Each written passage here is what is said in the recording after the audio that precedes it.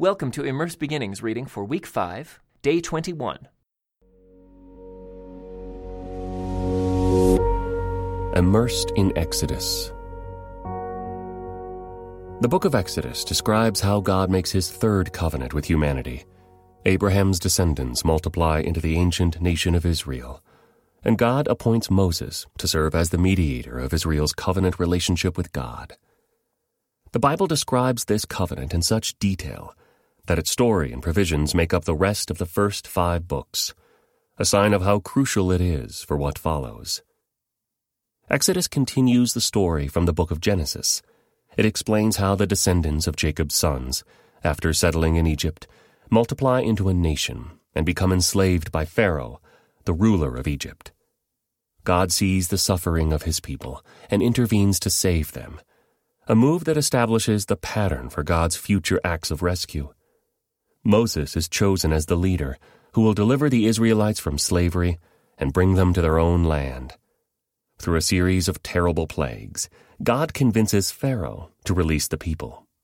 The plagues represent the Lord's judgment against all the gods of Egypt.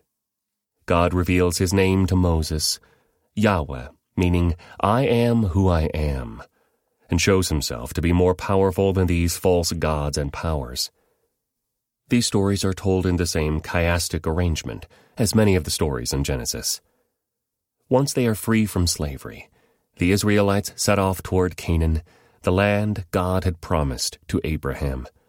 God goes with them along the way, and at Mount Sinai he renews his covenant with them.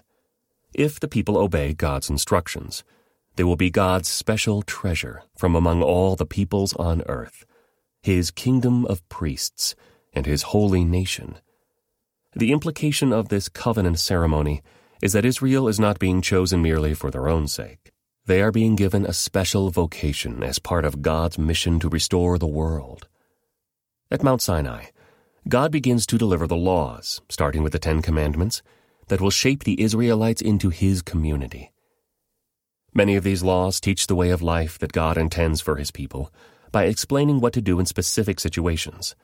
For example, one law states, if you see that the donkey of someone who hates you has collapsed under its load, do not walk by. Instead, stop and help, and perhaps make a friend out of an enemy. Other laws speak in more general terms. For example, you must not mistreat or oppress foreigners in any way. Remember, you yourselves were once foreigners in the land of Egypt. Many more laws of both kinds are given in the books that follow, but Exodus, after presenting an initial collection of laws, then turns to describe the tabernacle. This is a beautiful tent with a courtyard and furnishings where God will live in the midst of the people's encampment. The tabernacle is filled with representations of different parts of the creation, earth, sea, lights in the sky, etc., revealing that God intends for the world to be his home, with humanity living in close fellowship with him. The tabernacle's description is actually recounted twice in detail, once as the plans for the tabernacle are given, and again when those plans are carried out. Then, the tabernacle's construction is summarized 3 additional times. These repeated descriptions of the tabernacle indicate the importance of God returning to live among his people. This is one of the places in the Bible where it can feel like the story stops, because there are practically no action episodes for a very long stretch. Although Moses does put down a rebellion among the people between the 2 detailed descriptions of the tabernacle, but the story of God's covenant relationship with humanity continues to unfold, as that relationship is given statutory expression through the law and artistic expression through the craftsmanship of the tabernacle. It's early in the Bible's story, but God is already working to create a new humanity and a new world.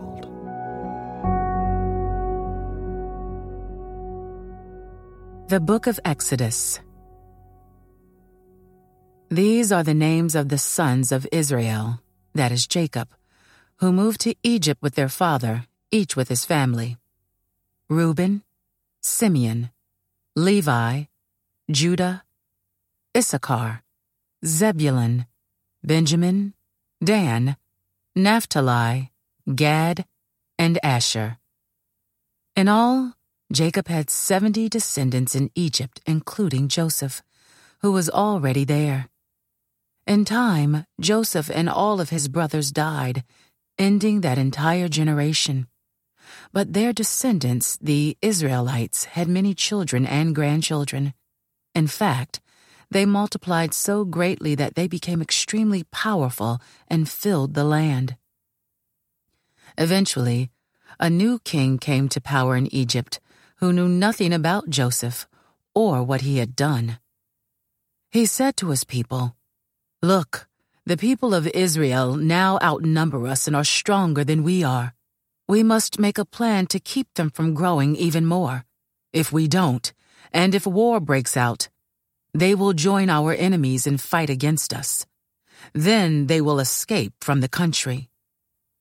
So the Egyptians made the Israelites their slaves. They appointed brutal slave drivers over them, hoping to wear them down with crushing labor. They forced them to build the cities of Pithom and Ramesses as supply centers for the king. But the more the Egyptians oppressed them, the more the Israelites multiplied and spread, and the more alarmed the Egyptians became. So the Egyptians worked the people of Israel without mercy. They made their lives bitter, forcing them to mix mortar and make bricks and do all the work in the fields. They were ruthless in all their demands. Then Pharaoh, the king of Egypt, gave this order to the Hebrew midwives, Shiphrah and Puah. "When you help the Hebrew women as they give birth, watch as they deliver. If the baby is a boy, kill him. If it is a girl, let her live." But because the midwives feared God, they refused to obey the king's orders. They allowed the boys to live too. So the king of Egypt called for the midwives. "Why have you done this?" he demanded. "Why have you allowed the boys to live?" "The Hebrew women are not like the Egyptian women," the midwives replied. "They are more vigorous and have their babies so quickly that we cannot get there in time." So God was good to the midwives, and the Israelites continued to multiply, growing more and more powerful. And because the midwives feared God, He gave them families of their own.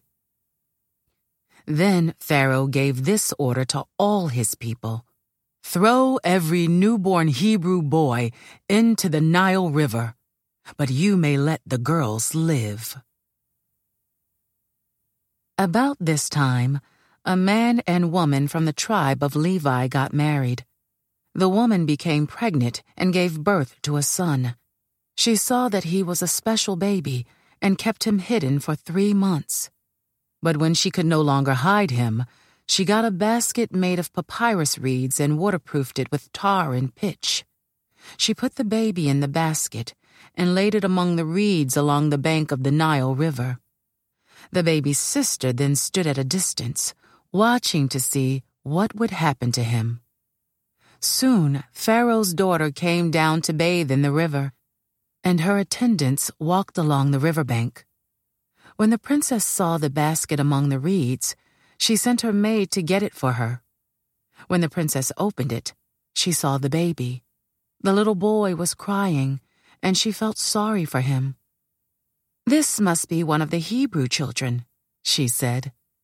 Then the baby's sister approached the princess. "Should I go and find one of the Hebrew women to nurse the baby for you?" she asked. "Yes, do," the princess replied. So the girl went and called the baby's mother. "Take this baby and nurse him for me," the princess told the baby's mother. "I will pay you for your help." So the woman took her baby home and nursed him. Later, when the boy was older, his mother brought him back to Pharaoh's daughter, who adopted him as her own son. The princess named him Moses, for she explained, "I lifted him out of the water." Many years later, when Moses had grown up, he went out to visit his own people, the Hebrews, and he saw how hard they were forced to work. During his visit, he saw an Egyptian beating one of his fellow Hebrews. After looking in all directions to make sure no one was watching, Moses killed the Egyptian and hid the body in the sand. The next day, when Moses went out to visit his people again, he saw 2 Hebrew men fighting. "Why are you beating up your friend?" Moses said to the one who had started the fight. The man replied, "Who appointed you to be our prince and judge? Are you going to kill me as you killed that Egyptian yesterday?" Then Moses was afraid, thinking, "Everyone knows what I did." And sure enough, Pharaoh heard what had happened, and he tried to kill Moses. But Moses fled from Pharaoh and went to live in the land of Midian. When Moses arrived in Midian, he sat down beside a well. Now the priest of Midian had 7 daughters, who came as usual to draw water and fill the water troughs for their father's flocks. But some other shepherds came and chased them away. So Moses jumped up and rescued the girls from the shepherds. Then he drew water for their flocks. When the girls returned to Reuel, their father, he asked, "Why are you back so soon today?" "An Egyptian rescued us from the shepherds," they answered. "And then he drew water for us and watered our flocks." "Then where is he?" their father asked. "Why did you leave him there? Invite him to come and eat with us." Moses accepted the invitation, and he settled there with him. In time, Reuel gave Moses his daughter Zipporah to be his wife. Later, she gave birth to a son, and Moses named him Gershom, for he explained, "I have been a foreigner in a foreign land." This concludes today's Immerse Reading Experience. Thank you for joining us.